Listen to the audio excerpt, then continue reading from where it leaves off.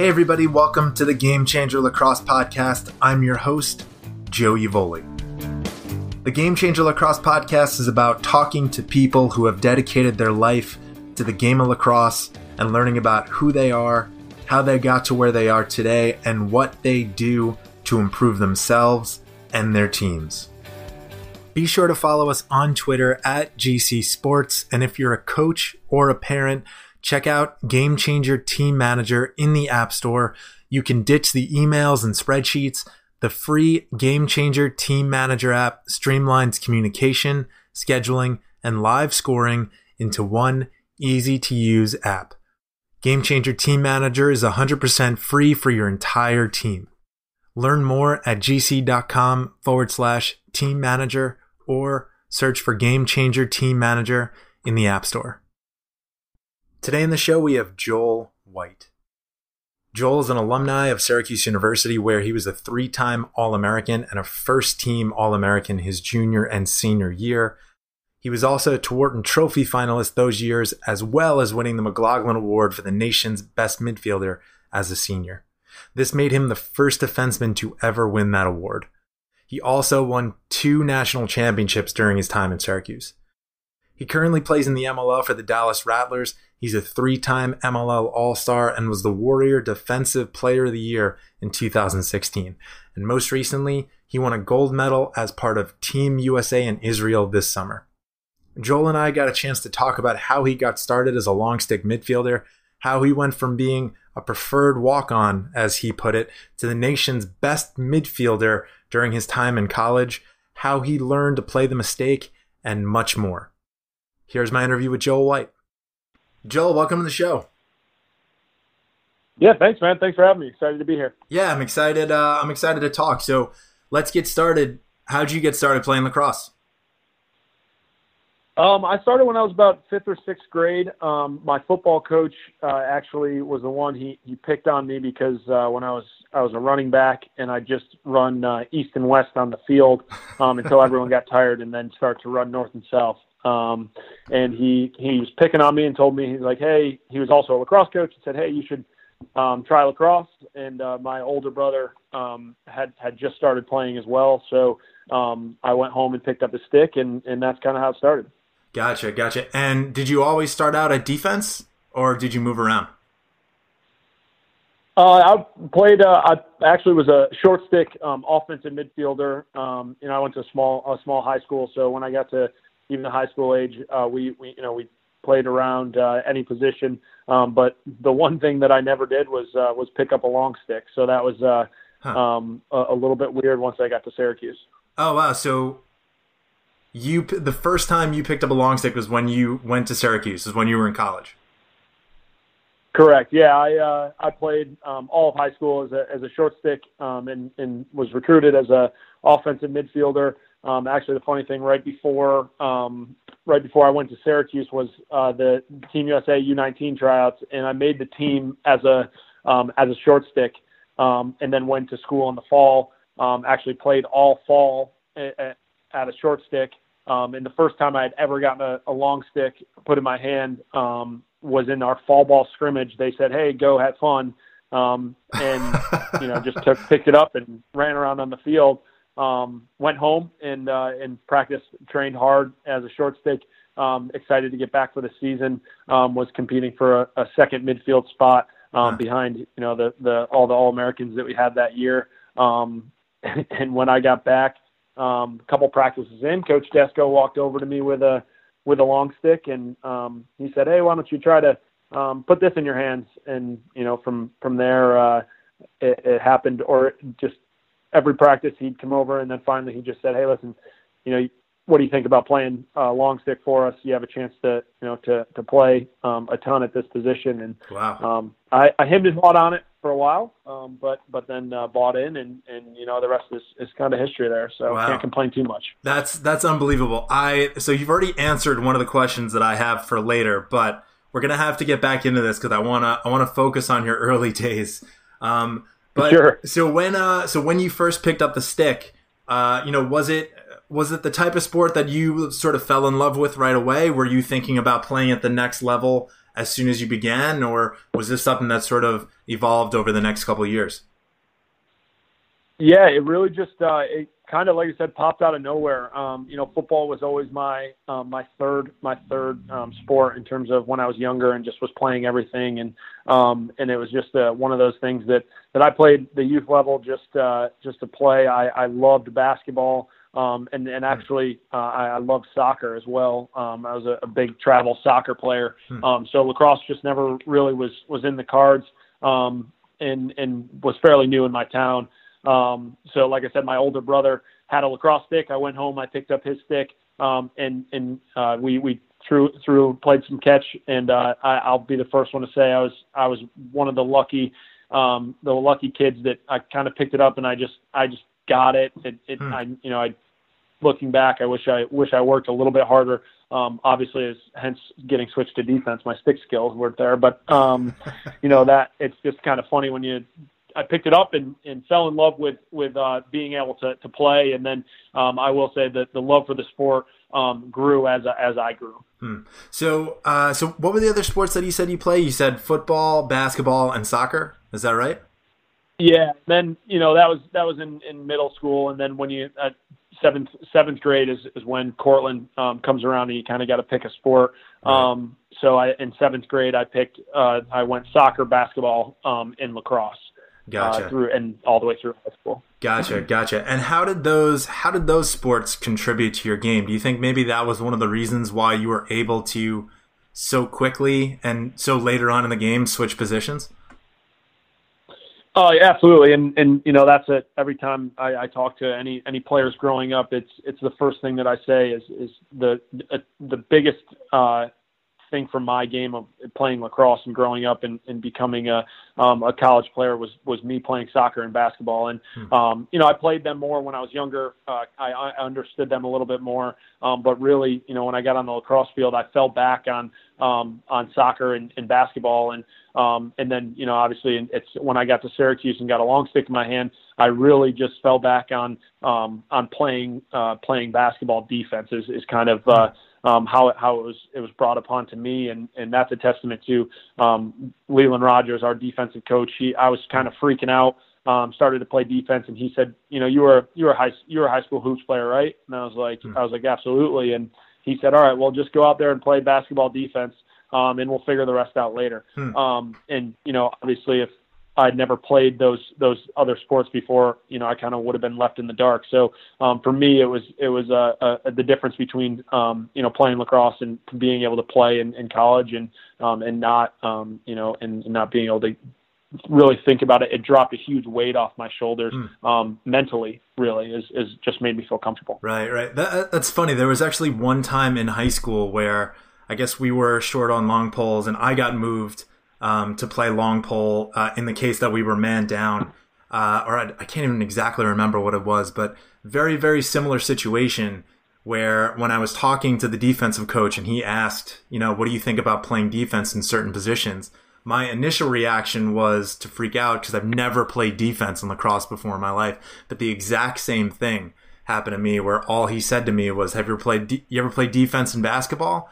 And I said, yes. And then he's like, just focus on playing basketball defense. We'll figure out the rest from there. Exactly what Leland Rogers said. And it all just totally made sense. So that's pretty funny. It's a very similar story. But so at what point did you start thinking about lacrosse as the sport that you were going to play at the next level? And it's funny. I really didn't think about it that in that way. And obviously the recruiting thing was a little bit different. When I was in high school, but it happened a little bit later. But I was being recruited for actually the other two sports that I played, and so those were the sports that were kind of on my mind and things that I did. And it wasn't until probably my sophomore year I went and played in my first kind of quote unquote travel lacrosse tournament. I didn't play on a travel team. I just was asked to guest play at a tournament, and there were some college coaches there.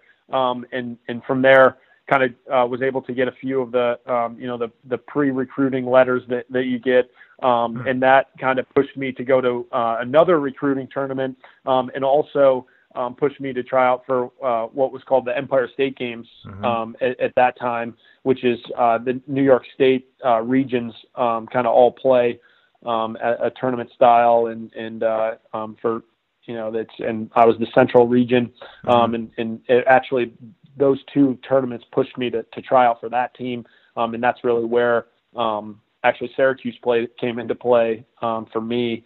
So it was kind of just a slow evolution of just having a ton of fun playing 3 sports. I went to a small school, so anyone that was an athlete played multiple sports.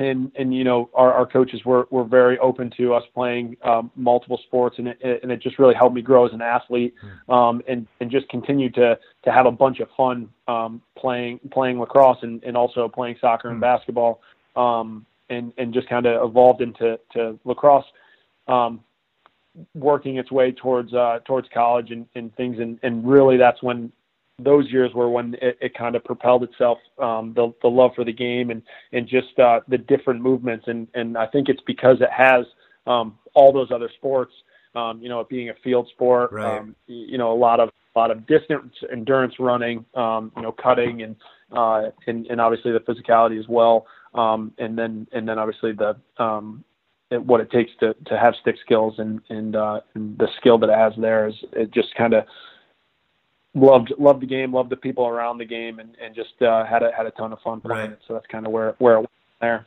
So you mentioned trying out for the Empire Games. When was the first time that you tried out? Was that your sophomore year, or did you wait until your junior year? I tried out my sophomore year. And went. I was actually an alternate for the team that year, and so it's funny because I was on the following year. I had tried out for the soccer Empire State Game team, and I actually made that team. And those tryouts were prior to the lacrosse tryouts. And I called after the coach called me and told me I'd made the team, the Central team, and I was excited, but called him back and actually told him, thank you, I really appreciate it. But I don't want to take a spot from someone else. I'm actually going to go and try out for the lacrosse team, and kind of went out on a limb to hopefully make that team, and because if I didn't make that team, then I wouldn't have been playing either sport. Right. So it was kind of an interesting thing that I made a decision to really try, and that's what I mean by when I say that was probably the leap of faith in terms of really going after lacrosse and really thinking about wanting to go into college and play lacrosse, and that was the sport that I wanted to kind of start to focus on and zero in on trying to go and play in college. Gotcha. And what was it about lacrosse that you started that made you start thinking this is the sport that I want to play over a soccer or basketball? Yeah, it's interesting. I mean, obviously, and I always tell people this is basketball's far and away my favorite sport. So, I mean, there was basketball. I was just, I don't know that I was exactly where I wanted to be. And I think the other two just kind of came in the Division I level. And basketball, wasn't I wasn't as good to play. I can go play at Syracuse for basketball. So it was just that's kind of how that fell down, and I looked at that and just absolutely loved lacrosse. But to be completely honest, it was the people that I met in lacrosse. I was lucky enough to have a bunch of friends like that sophomore my sophomore year in the Empire State Games. I was able to meet kids from other schools and other locations, and it was a ton of fun. They just were awesome people, awesome parents. My mom was able to meet some great friends from those teams as well. So I think the people were really the lacrosse community,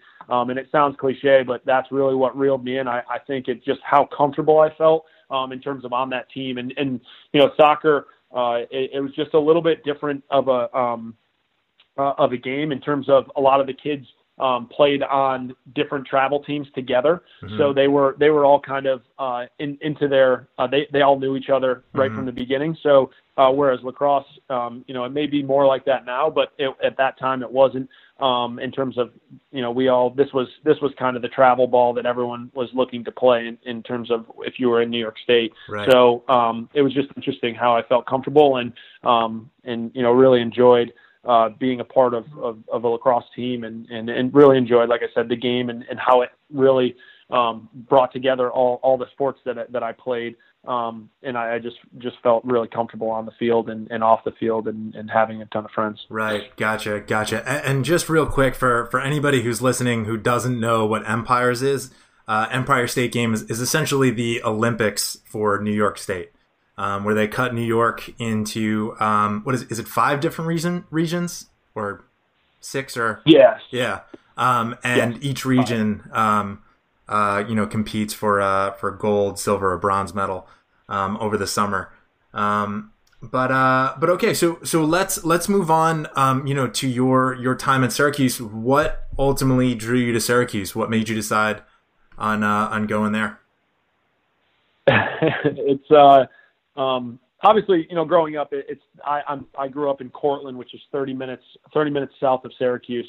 So in terms of the school and it was my hometown, everything was, Syracuse, and that Syracuse was pretty much everything in terms of a sport and Syracuse basketball, Syracuse football, and then Syracuse lacrosse. And that's really in my hometown what it was, just being pretty far from any professional team. That's Syracuse is everything in those parts. So that just holding that at a very high level, that just Syracuse is always in the back of your mind, right, to be able to go there. Now it wasn't specifically lacrosse when I was growing up, but just the school in general.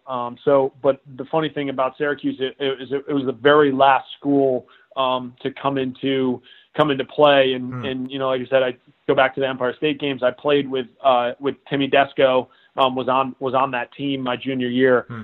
So Coach Desko was also at those games. So I think that my junior year playing those, it played a big role in me even being looked at from Syracuse. Even like I said, I went to a small school. Didn't play in too many tournaments. So I had a few schools, but I was very close to committing to a couple different schools just because I went on visits and had a great time and just met some great people. And but then when I went to Syracuse, I was able to go to Syracuse with some of the guys on the Empire State game team and I just felt really comfortable walking on campus with the coaches and just really enjoyed what was going on in the Syracuse family is a very true thing, and I felt it as soon as as a recruit when I stepped on campus with the guys and being able to be on a visit with them was a ton of fun. So that was kind of the icing on the cake. But the funny thing is when you talk about picking a school and picking a school for the right reasons and things like that. But, I had scholarships to other schools and I don't know if this was just me, being young and dumb, but also just being a competitor, is I went to Syracuse and there was no scholarship available at Syracuse.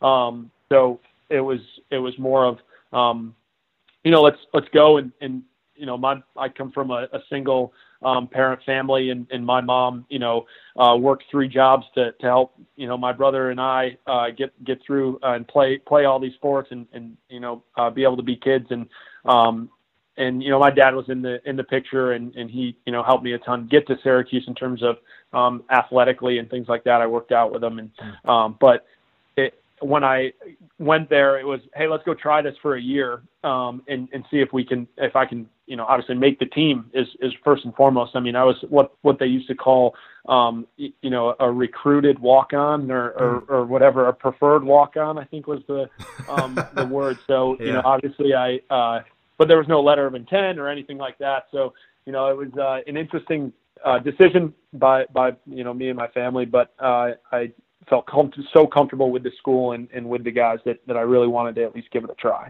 So it really came down to, I mean, one, it was Syracuse, a school that, that area of New York sort of just looks up to and instinctively likes. To the family that came along with the team, but also it sounds like there's this competitive piece to you, or competitive side to you, that just sort of says like, okay, you know what, I wasn't given scholarship, I'm not necessarily heavily recruited for Syracuse, but I'm going to make this team and I'm going to earn a spot. Is that right? Yeah, absolutely. And I don't know that was, I guess that was probably in the back of my mind at some point, but I don't know if that was like the decision. But now looking back on it, that was absolutely the driving factor of me and the conversations I had, because that's what people ask, like, why Syracuse? And I was like, yeah, I went up and I had a great time, but I also had a great time at all these other schools. But I think in reality, it was like, that I had scholarships and things like that at other schools. And, I obviously felt very, comfortable at the school, but then, I think the driving force would have been the competitive nature in me coming out and just saying, hey, let's go do this. And kind of they're saying you can't, and whether they were or not, it just kind of was the mindset and went in full throttle. Right. So, that first semester, did you feel like it was a fit right away? Absolutely. Yeah, it was awesome. I roomed with John Galloway my freshman year, and we knew each other going in, and we had very similar outlooks on what we wanted to do at Syracuse. He's obviously a unbelievable competitor, and he has an unbelievable drive for lacrosse and school, and so he was just a great fit for me as a roommate, and obviously just as a person. He can't say enough good things about that guy. He's just unbelievable. So me being out of the room with him, I think was great for me. We kind of talked each other off the ledge in terms of, obviously his position was also up for grabs, and, being a freshman going in and having the only position, and then me switching positions. So we were able to kind of get through the good and the bad together, which was cool. But it was just a perfect fit. And I just had a blast just trying to, we had guys like Dan Hardy, Pat Parrott, that were, these All-Americans coming back at midfield. So really I was fighting for, there was 3 or 4 freshmen fighting for essentially 2 spots in terms of on the second midfield line. And so that's how the fall went. And it was a ton of fun battling and trying to win a spot there. So it was right off the bat I felt comfortable and but also it was also just trying to compete every day, which was a really cool feeling as well. Right. So walk us through that story again. So you said it was the fall where Coach Tesco handed you a long pole, or was this the start of the spring season? Yeah, so that was the start of the spring season. So what happened was we got to campus and I was a short stick offensive midfielder, and so we were fighting. There was a couple of our freshmen kind of fighting for those last couple spots on the second midfield line. And all fall, that's who I played with. We played in a rotation. I played with Hardy and Parrott, and they just tried to rotate the freshmen through, and so that's kind of what I did all fall. And it wasn't until the fall, our fall ball tournament, which is at the very end of fall. It's kind of like the close up. We had at that time it was like a 3-way scrimmage, and so we went into that scrimmage, and I played. So we played 2 games, and the first game played on the second midfield, and then the second game it was great. I felt awesome about it because I was on the first midfield with Dan and with Pat for the first half. And they were obviously just rotating people through. And one of the rotations in the fourth quarter was they came over to me and said, hey, Joel, here's a pole. Why don't you go run around? And made it feel very like you do in high school, right? Like, hey, can I play pole? Or guys, can I play goalie? Can I go play attack? But they kind of just threw it to me and they said, hey, go have fun. So I ran up and down, and quite frankly, I don't even remember exactly. Like, I don't remember if I picked up any ground balls or, if I did anything good or bad or what have you. So it was funny, kind of just I played the whole quarter at pole and then I put it down and, and went home and went home for the winter and, just worked hard at, trying to be ready to go back and the first couple weeks of spring is, let's get back in, be in shape and see what's going on for the first 3 weeks. And then you're into scrimmages for the season. So the first week of practice, when I got back, it was like the second practice in the spring, and Coach Desko walked up to me and he's holding a long stick in his hand. And he's like, so, what'd you think about playing long stick? And I was like, Coach, yeah, that's not for me. I worked so hard and, just, trying to brag to the coach about what I did in the off season to be ready and a silly little freshman. And so he's like, oh yeah, that sounds good. And then the next day he came up, he's like, hey, let's just work this pole in, every other drill, or at least half the drill. And, I'd go and pick it up for one run and then I'd throw it back to the side. Right.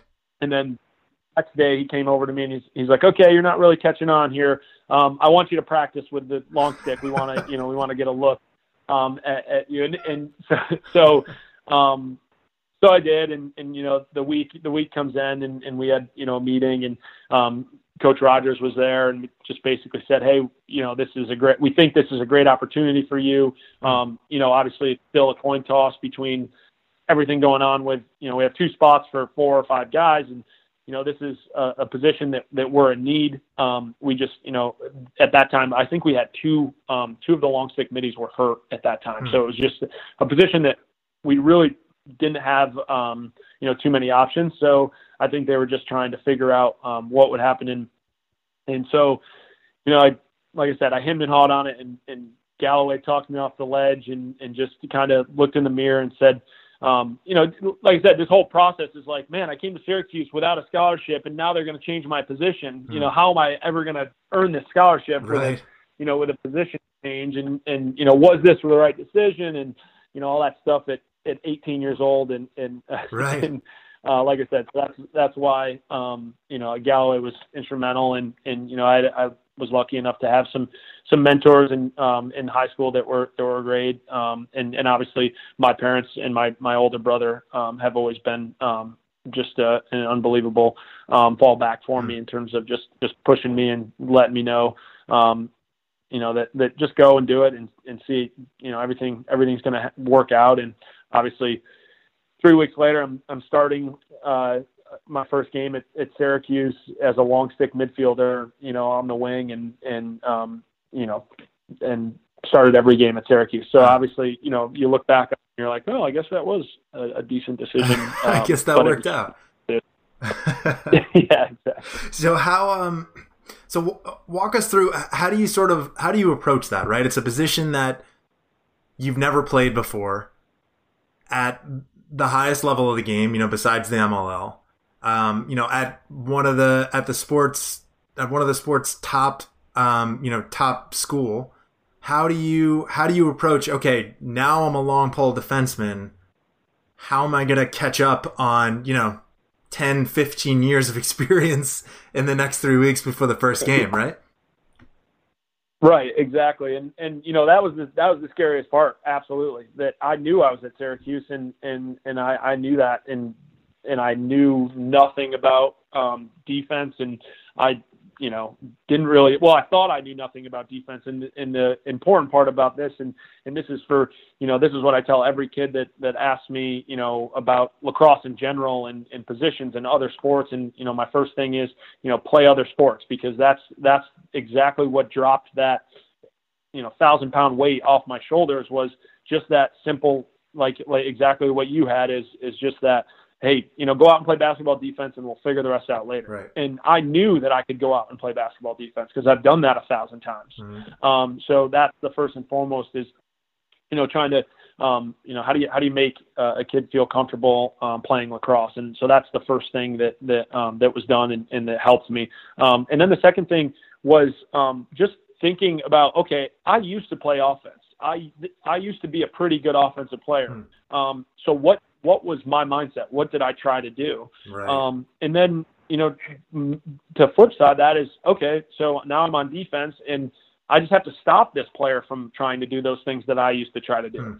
And so that was, you know, in the simplest form is that's really what I tried to do is the simple things of like trying to get to the middle of the field, you know, for a better angled shot. Okay, let's try and stop them from getting to the middle of the field. You know, one of the big things that for me is trying to be in passing lanes. And that's because I think if you're not dodging to the cage, that means you're looking to pass the ball. And the more I can shut that down and make you feel, you know, make you feel a little bit on edge about throwing that pass or about is that passing lane open, you know, the better. And, you know, so those are things that, you know, I just try to flip around and that's what I tell kids now is like, that's why it's so important to listen to your coach and listen to your coach when he's coaching offense and when he's coaching defense, whatever position you play. If you know both positions, you're going to be better off, whether they switch your position or, you know, you're learning what the offensive player is trying to do. So guess what? As a defender, I have to stop that. So I should know what they're trying to do. Right. I say the same thing, you know, with my job now.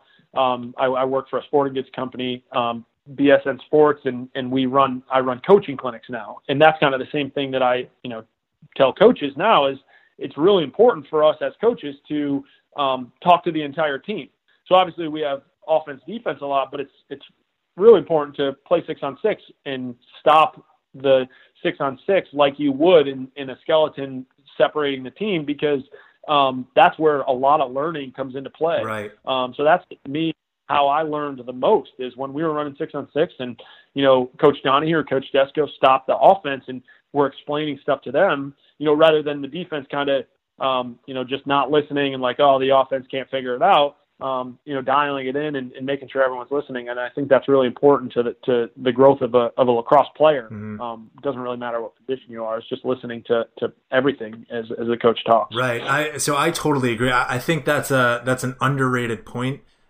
Put simply, where, you know, if you're an attackman and you want to learn how to beat your defenseman, play defense, because that'll give you a different perspective into what that guy is trying to do in order to stop you, which will alter your game a little bit, alter your perspective about how to beat the defenseman. I think that's a great point. So that leads me to, you know, I mentioned you sort of already answered a question that I had for you earlier in this podcast, but you know, when I watch you play, it seems like you very instinctively understand how to be in the middle of passing lanes. And I mean, you know, you're one of the best ground ball guys that I've seen.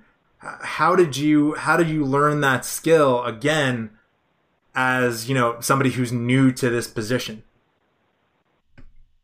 Yeah, and I think it's the biggest. This happened when I've always been the type of athlete that works off anticipation, and also plays mistakes, and I learned that from a youth coach years ago, from when I was on the soccer field, is play the mistake. So and that's when I talk about ground balls and things like that. Those are some of the things that I look at is, you know, if this person's picking up the ball and they go to cradle too early, where do I think it's going to pop out of their stick to? So just anticipating that and playing mistakes and looking at those types of things on the ground ball game. That's some of the things that helped me. But, you know, for me, it's just if I think that I can get that ground ball, it's a mindset that should be my ground ball. If I'm going to run after it and I'm going to waste energy to do that, then I'm going to pick it up, and I'm going to, or I'm not going to let the person next to me pick it up. So that's kind of the mindset that I go into a ground ball situation with is, and if there's a 50-50 ground ball, then why shouldn't it be mine? And, you know, it's funny because the flip side of that and picking passing and being in passing lanes is, you know, so when I'm there, it's my thought process is if a player's dodging, you know, it's my job to force them into the defense. And, you know, I'm not that physical of a defender in terms of, you know, throwing checks and slashing and, you know, really hard cross checks. But, you know, if I can get, you know, the player going in the direction that I want them to go into my teammates, that's the great thing about lacrosse is the fact that, you know, I have 5 other guys and a goalie behind me, and we're playing a team defense, and that's really important to my game. And I've been obviously lucky enough to be a part of, really great team defenses. And that's, that's something that I'll attest. Like, if I'm not a part of a really good team defense, then I'm not a good defender. There's just no ifs, ands, or buts about it. Right. So the other players allow me to anticipate being passing lanes. And like I said, it comes from, okay, where was I looking as an offensive guy? I'm looking for a skip pass because skip passes kill defenses. Now flip that to a defensive mindset is, if I can stop these skip passes or pick off these skip passes, that kills their offense. Right. So, it's a very, in terms of a mindset, it might seem, wow, that's really simple and you're a simple cat, but at the end of the day, that's where success to me is, and really just trying to anticipate and do some things that someone else on defense may not be doing, because they might be a little too worried about, like I said, their guy and being really physical and throwing checks and things like that. Me being a part of great defenses allow me to do some different things. So, like I said, it's a testament to the defenses that I've been a part of and an opportunity to play with the guys next to me, which has been great. Right. Can you talk a little bit more about, you mentioned play the mistake. Explain a little bit more about what that means, just so I make sure I understand it. Is like an example of playing the mistake would be, if this person makes a skip pass here, that'll be a mistake that I'll be able to capitalize on, or maybe if you can explain that a little bit more. Yeah, absolutely. So it's twofold, and the first portion is the way I look at it is, and on the playing a mistake is like if someone's going to miss a ground ball, or they're going to bobble a pass or bobble the ground ball. So the way I look at it is sometimes as a player you kind of anticipate someone doing, like, catching the ball and doing X. It doesn't really matter what it is, but I look at it as, okay, I'm going to anticipate the fact that I'm going to continue my route or my breakdown or my chase on this ground ball, because if he does bobble it, I will be right there. Gotcha. My is that player is going to possibly make a mistake. And if he doesn't make a mistake, then I'm also going to be standing next to him to be able to, continue to run with them and just make them feel a little bit of pressure, rather than maybe not playing a mistake and be like, oh, he's definitely going to catch that. And just kind of staying 5-10 yards off him because he's definitely going to catch that ball. Gotcha. And allows me to be able to play, kind of that up close and personal. Allows me to be in those passing lanes. And that's exactly what I look like. If you're going to throw the ball, if you're going to nonchalantly throw the ball, to the guy that I'm guarding, I'm going to be in that passing, because that's a mistake. That if you're going to throw a 15-yard, 20-yard pass and it's a lob pass, then to me, my job is to pick that pass off, because I should already be out to my guy. And if I don't pick that pass off, then I'm right there to, play defense on the guy that I'm guarding. Right. So that's a lot of times you'll see me, it looks like I may be shutting someone off, but at the end of the day, I want that offensive player to work really hard to get the ball. Gotcha. So that they don't catch it, they have to work hard, or if that player makes a mistake to throw the ball to that guy, then I'm right there to capitalize. Right. Makes sense. So this makes, the next series of questions even more interesting. So,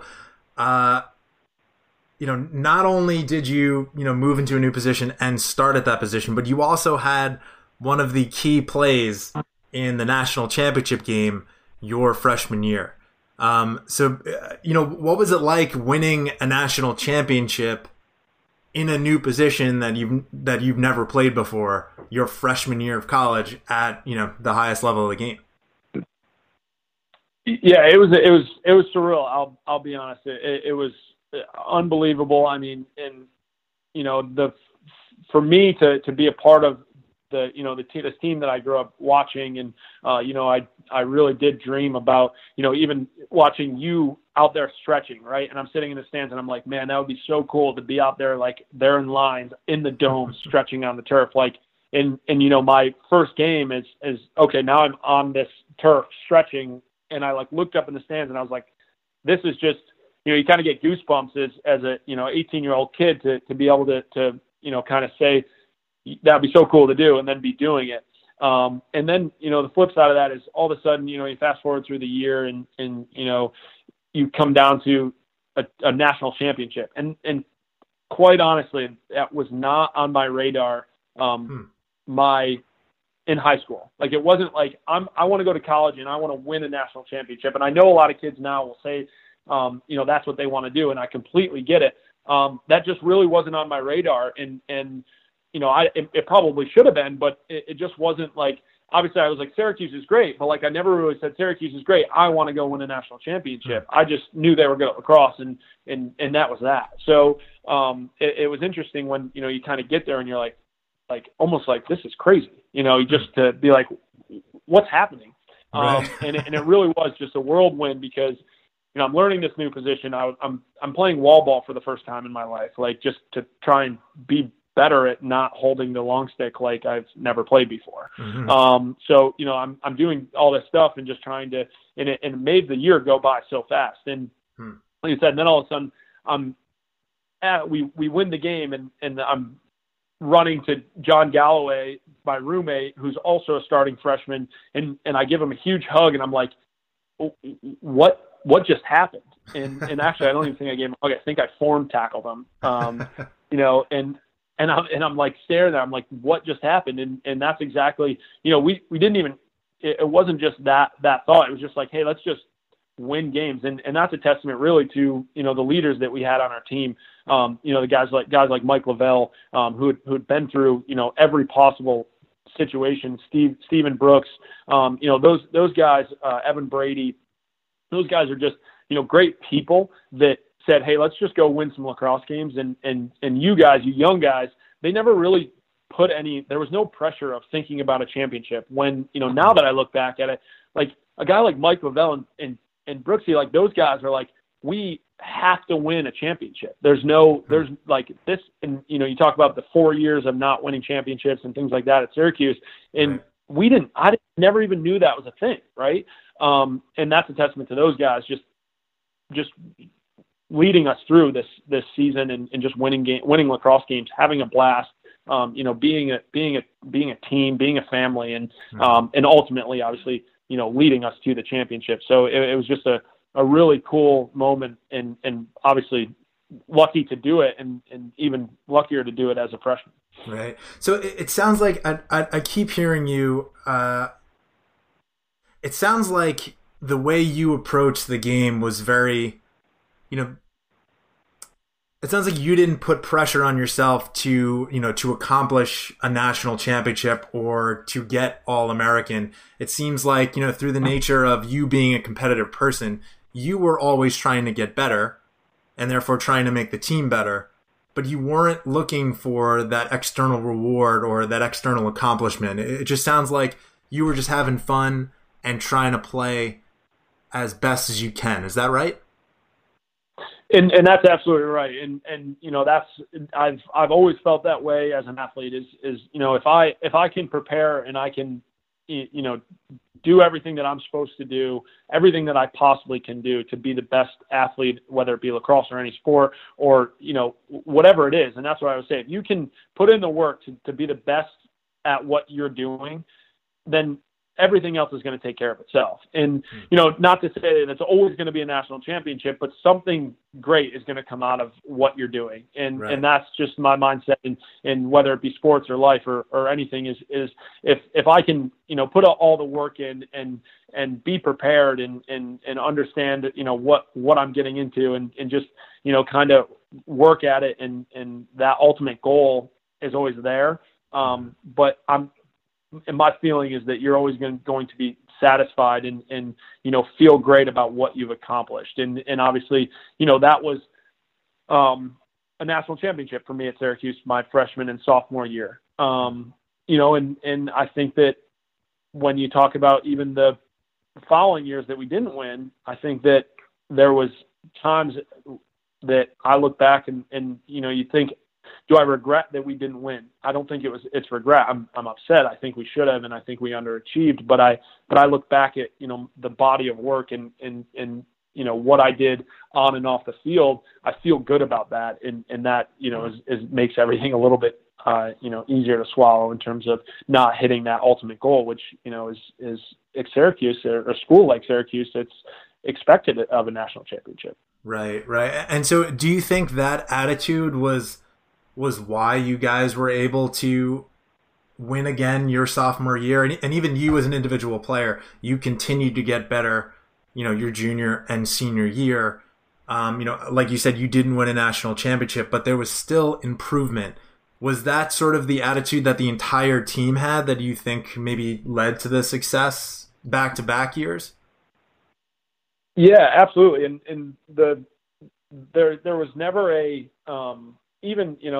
especially obviously sophomore year, but junior and senior year, there was never a felt satisfied. And I think when you talk about it, I think there was our junior year. I mean, I think we dropped a game that we probably should have won. That I just think that there was never, okay, let's take a breath, let's be satisfied. And I think that's it. Like I said, it comes back to this program that we were brought into, and the leaders when I got there were able to have this trickle down effect on us and say, just this is kind of what it's about. You go out and as a team, you continue to get better. You continue to challenge each other, on and off the field. And I think the biggest thing for us is those years and the 4 years that I was at Syracuse, I mean, there was never a time where the guy at the end of the bench, was taking a play off at practice.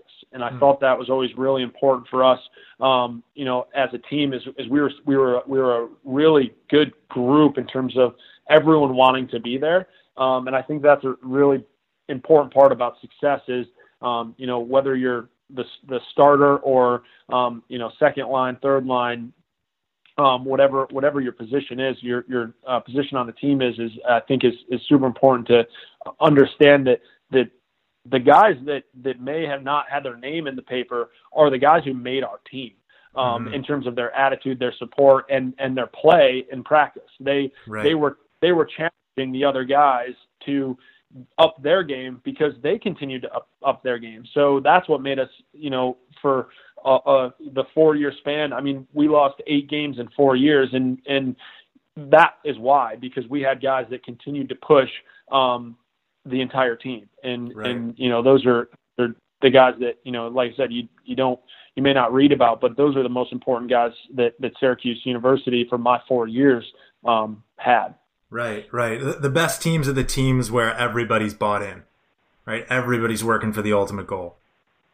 Mm-hmm. Absolutely. And that's where, it comes down to, like you said, that mindset is really just, what are you doing to make yourself better, which will ultimately make the team better. And, guys playing within their roles and things like that. I think that all plays into a really great team. And like I said, I was just lucky enough to have, a program and just it's basically just a mission statement of, hey, listen, this is the norm. This is what we have to do. And this is where it's going to lead us. Obviously winning back-to-back national championships helps that because you see where you want to get and see what, and know what that feels like. But it's not easy. And it continued. And like I said, it was just a pleasure to be a part of those teams.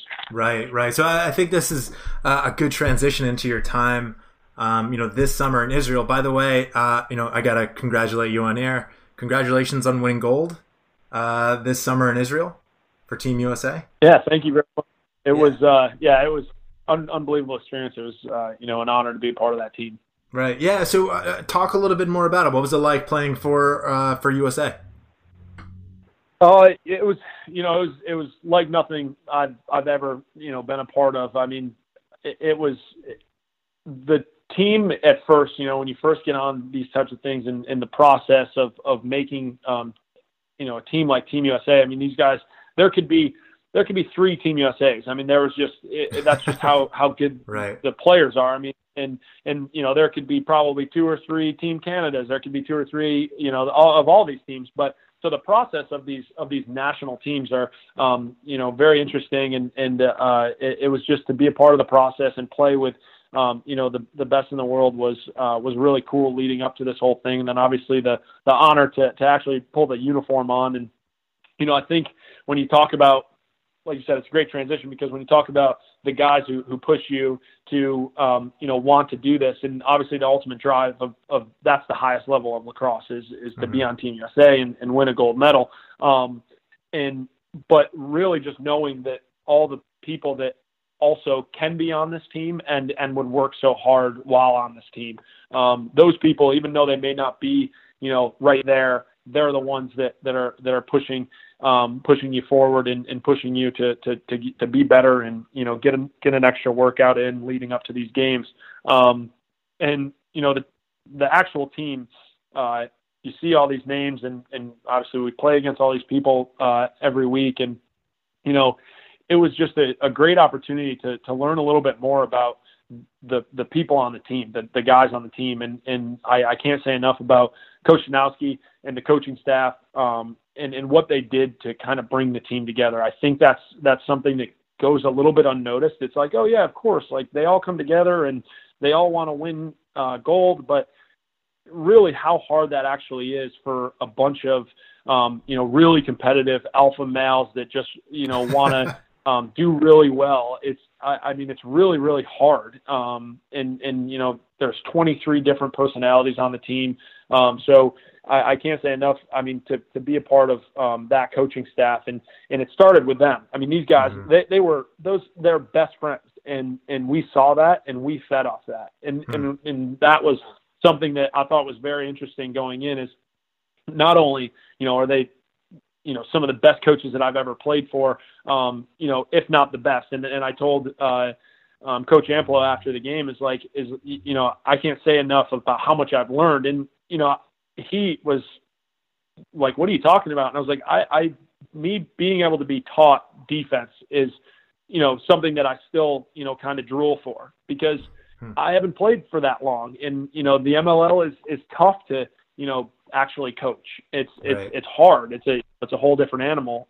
So I think that coaching staff and how well they gelled and how they're just best friends, it trickled down to us, and the different team activities and the quirkiness that Coach Janowski has, and just his demeanor of how to bring a team together, I thought was unbelievable. And honestly was truly the icing on the cake to be able to, sure, we're a team, we played well and played well together, but just being able to learn about different people and be able to interact. I think and playing lacrosse in Israel, that's pretty unbelievable in itself. Right. Whoever would have thought that. And I thought Israel did an awesome job with hosting and having having all these signs. We're driving down the highway and there's these big banners of Israel lacrosse, and the promotion of the game was pretty cool, and just a beautiful place. So unbelievable experience, and just such an honor to be a part of, and very thankful for the opportunity to obviously be a part of the team, and winning gold is a pretty cool thing as well. So I can't say enough about that. So what was it about the team? What would you say? How did the team work together to be able to pull it off, right? Like you said, there's a lot of personalities. You guys are coming together in a very short amount of time. What was it about the team that you guys were able to make it work? Yeah, I think it was just, like you said, like the trickle down effect from the coaching staff, and just showing that, the looseness, but also, how hard they were working for everything. But, just as an example, I think it's a perfect example of why the team was able to come together and be able to ultimately win the gold medal in some pretty tough times in terms of the game. Is we stayed at it was called the kibbutz, and it was basically a community of locals that stayed there, and there was a hotel, and that's where we ate. And some people say, oh, they secluded themselves, and things like that. And I'd have to disagree with them, because at the end of the day, our job is to win a gold medal. And I think that where we stayed was able to bring our team together. And ultimately was the biggest reason for us coming together as a team and winning a gold medal. Every single day we were there, we sat in these blue long chairs in a circle, and we just talked about stuff that you probably wouldn't talk about unless you were in a circle looking each other in the eye and sharing stuff with guys that were at that point strangers. And so I think that was something, just talking about each other, giving compliments, talking about, what you thought of this guy before you've met him, and now that you've met him, what do you think? And so I think that there was just a really open piece of the coaching staff brought to the team. And that's why the reason and why we were able to come together is because of the coaching staff and their different tactics and things that they were able to draw on us. And then also the 23 guys and the willingness to kind of open up and leave those egos and things like that at the door. And I know everyone can say that, but it's really hard to do. Right. And I felt like that was a really good job of being led to say, hey, listen, I know we can say it, but how do we actually do it? So that was cool. And I think we were able to, as a Team USA group, we were able to do some pretty cool things in terms of, we went to the Kraft facility and were able to work with the Team Hong Kong. And I thought that was awesome. Like, I thought that was pretty cool that we were able to, interact with them and basically we had a practice. So I thought that was really, a staple of our trip is just kind of those type of interactions. The Uganda team, they were, Tom Schreiber coached them in the year 4 years ago. So those guys were always around, and we were able to, talk with them and see how their tournament's going. And just, when you get to the fields and see everybody and talk to people, I think that the tournament itself is just really cool to be a part of and see how much lacrosse growth is across the world. And we talk about, the sport of lacrosse being the fastest growing sport in the U.S., but, the growth around the country or around the world is so incredibly, it just makes you feel really good, I guess, that the fact that you're playing a game that these guys are, have the same passion for and have a common denominator when you go to this. And I think that was a special thing to see, right. How hard all these teams are playing and kind of they have the same mindset as we do, and it's really special. So you mentioned something, how, one of the things that made this team special was that each one of the players were able to drop their own ego. Now, this may be a hard question to answer, but would you say that's more of a testament to, the coaches? Were the coaches able to make that happen? Did they get the individual players to buy in to a team concept? Or is it more of a testament of the type of individual players that were picked for this team, that, these players were picked because they're the type of players who will drop their ego? I think it's a little bit of both. I think Coach Nowski was very open with that from the beginning. Is he picked a group of guys that he thought could come together, and he thought that there was obviously that thought that they would be able to drop their egos at the door and not just say it. But with that being said, I think that, again, I think that the players were willing to do that for sure, and I think that it was the right group of guys, and not to say that there wasn't other players that wouldn't also do that. So I think that's important to note, is the fact that there of course were other players that had tried out that also would have done the same thing, right? And so that's where I think.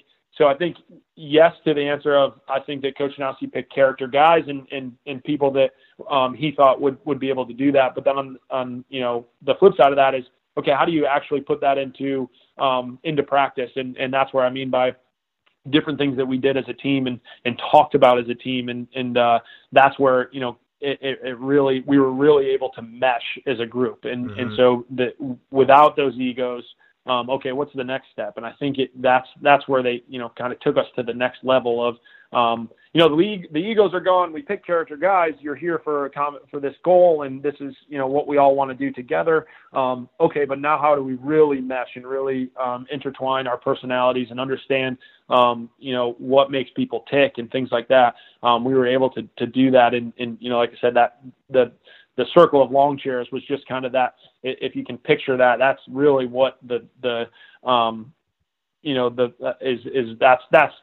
the equal of, okay, what did we do? But we sat in a circle and kind of just talked and right. Obviously there was more to it, but that's, that's the thing that really, in my opinion, knocked down barriers between, other people. And you got to remember, I mean, Team USA is, there's guys there's guys that have been battling for years, whether it be college, MLL and beyond. Right. So, that's just the nature of this thing. So there are some barriers that even though your ego may be dropped, you're still like, man, that guy, that guy beat me in the championship and this time and, right. whatever it was. I mean, as an athlete, that stuff hangs around. And, cause like I said, that's what your ultimate goal is. And so I think it was cool to watch that, those barriers be knocked down. Right. Yeah. I mean, the reason why I ask is one, I mean, I think it's understated how important it is for players to be able to drop their ego, right? The difference between a player who thinks to himself, how do I become the best player for myself versus how do I become the best player for my team? It's incomparable. I'd much rather have the player who's thinking about how do I become the best player for my team. But I wanted to ask that because it just seems like a common thread for you where, you're trying to be the best that you can, but it never seems to be about these external accomplishments, right? Like I think I saw the one video that U.S. Lacrosse did about you, and I think you may have even said something like, yeah, the USA team wasn't even anything that was on my radar, right? And I can almost guarantee, for any kid who's listening, I can almost guarantee is that attitude where, you are always trying to give your best for, to be the best player that you can be, but also to be the best that you can on the team that you are. I think that makes all the difference in the world. You're not putting these unnecessary pressures on yourself to, if I don't make Team USA, I'm going to be a failure. If I don't win a national championship, that means I've failed. If I don't play in D1, that means I've failed. It seems like you've erased that pressure, and paradoxically is one of the things that allows you to sort of get to these levels. Yeah, absolutely. And you hit the nail on the head in terms of, and like I said, I don't think that it's that now as I, grow older and those types of things is that's, to me, what I look at is I can control the controllables of right. me. So that's what, for me, that's the way I look at it. And, obviously it was a goal of mine. I had that ultimate goal to, win a championship or play on Team USA, play in the NLL. There was just, I have goals to do those things, but, the steps to get there to me are what really matters. Just because if I know that I can, lay my head on the pillow at night and feel really good about me and what I did to get to those, to get to those levels. And like I said, it's you put it perfectly. It doesn't mean that you don't make Team USA, you're a failure, and you don't go play Division I, you're a failure. So that's the really important part, is to set goals and strive for them and be the best that you can possibly be. And for me, it's always, okay, when no one's watching, how hard am I working? And that's what I always tell players that I coach is, that 2 hours of practice, that's great. Coach is in your ear, you're playing great, you're doing your thing. But, when practice is done, you're in your backyard, no one's watching. What are you doing to get better? And that's kind of something that I've always lived off of is what are you doing to get better when no one's watching? And I think it's really important. And if you're doing those things, I think everything works out. And that's why I've had that mindset and I've had a bunch of success with it. And, you know, Right. and like I said, I've been able to just kind of continue to work at that. And you know, and I was one of the older guys on that team. So, I mean, that was 4 years ago when I didn't get a tryout for Team USA. You know, I was, okay, now what am I going to do? Right. What am I going to do to be better? So that's just kind of the mindset. Right. So so this is a good transition to talk about what you do, you know, now that you're playing in the MLL. You know, let's talk about what do you do to stay in shape while you're playing in the MLL? You mentioned this briefly. You know, you guys don't meet every single day. You meet maybe a couple times a week. What's a normal week look for you nowadays? Yeah, so it's a little tougher now, but my ultimate, you know, thought process, and this is just as a person, but my thing is that I want to sweat every single day, and sometimes that's you know, not, it's just going out for a light jog, or you know, getting in the weight room, but you know, a typical week for me is, you know, I have a 9 to 5 job. So, I work, like I said, I work for a sporting goods company. They're awesome in allowing me to still be able to play, and do the things that I love in terms of, being a player. So, you know, I wake up fairly early in the morning. And that's the time where I'll wake up, I'll, get a workout in, and sometimes that varies, whether just on the day, whether it's in the weight room, or I have a park that I live next to that I'll go over to, and I have a agility ladder with some cones, a jump rope, and whatever the day will call for, that's what I'll do. And then, you know, head to work, and then after work, I like to, you know, come back, and I have a puppy golden retriever at home now. So, but she's about a year old. So, I come back and I'll spin her around for a walk or go play fetch or something like that, outside. And I live in Nashville, Tennessee now. So it's a little bit easier, to get outside, and find some grass and do some things there. So, you know, it sounds like there's all these different things, like you need this and you need that. But, my thought process is, you know, I have like a weight room plan, you know, and my weight room plan, just for kids out there, is, as you can tell, if you were to see me, is I'm not going, in, you know, lifting and benching a 500 pounds or squatting 500 pounds.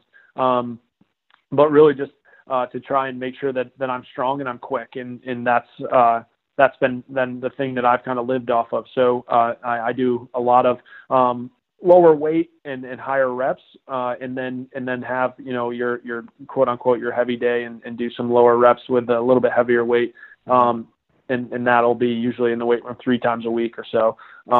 And then, but a lot of the things that I do have to do with footwork, and I just actually I love to run.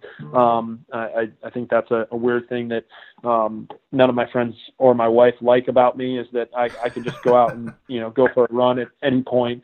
So I do that. I do that a lot. It's a you know, a good time for me to kind of hang out and just think, and that's pretty much what my training looks like in terms of how I get ready, for the week. But, it really is has to be a little flexible when, you know, you have a job, and, you know, some days it calls for, like I said, an early morning workout or a late night workout, Right. depending on, you know, the work day, and how my body feels, Right. is also really important. And just real quick, what are those, you know, when you do go up in the field and you're doing footwork, what do those days typically look like? What type of footwork stuff are you doing?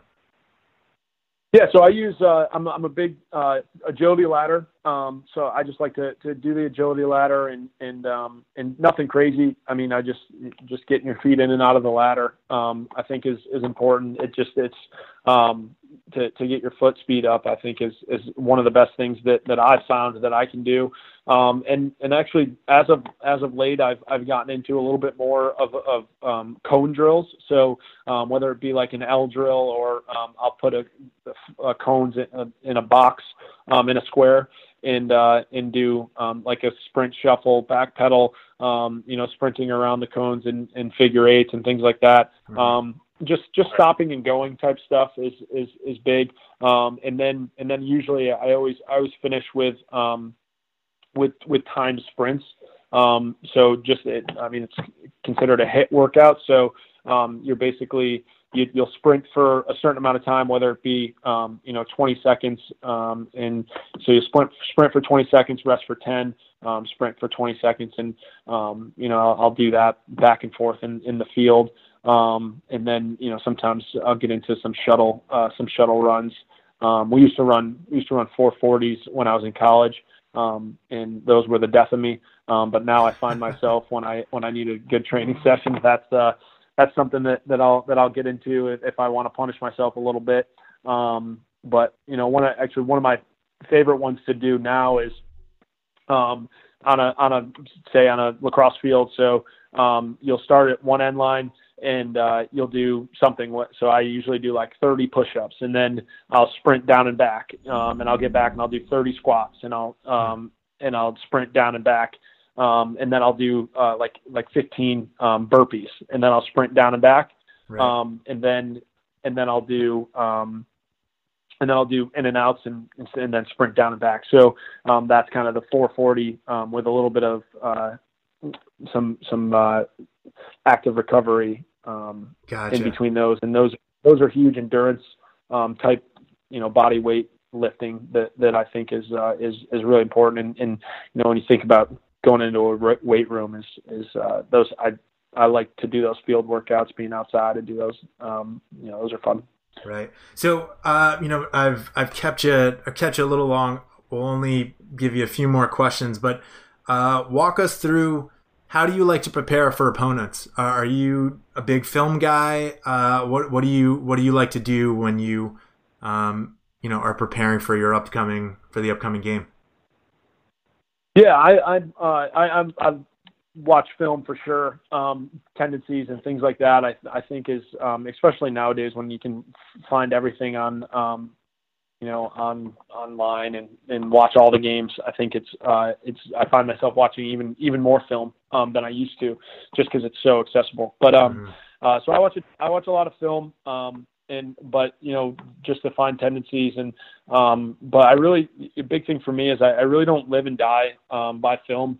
I think it's really important, and like I said, I'm a big team defense type person. So I think the biggest thing for us where we've been successful is just having a good game plan, and me making sure that I understand the game plan. And that's something for me as I continue to grow as an athlete, is always asking questions and making sure that I completely understand what's going on, and that we're all on the same page as a defense, because that's right, to me is where you're going to be most successful. And like I said, for me, if we're just playing one-on-one, I'm going to get beat 9 times out of 10. So it's, I think important that we're all on the same page. And I think as a team and especially when you talk about the MLL, it's a big part of it. Right. So that's for me is game plan and making sure that not only myself, I understand it, but making sure that my teammates and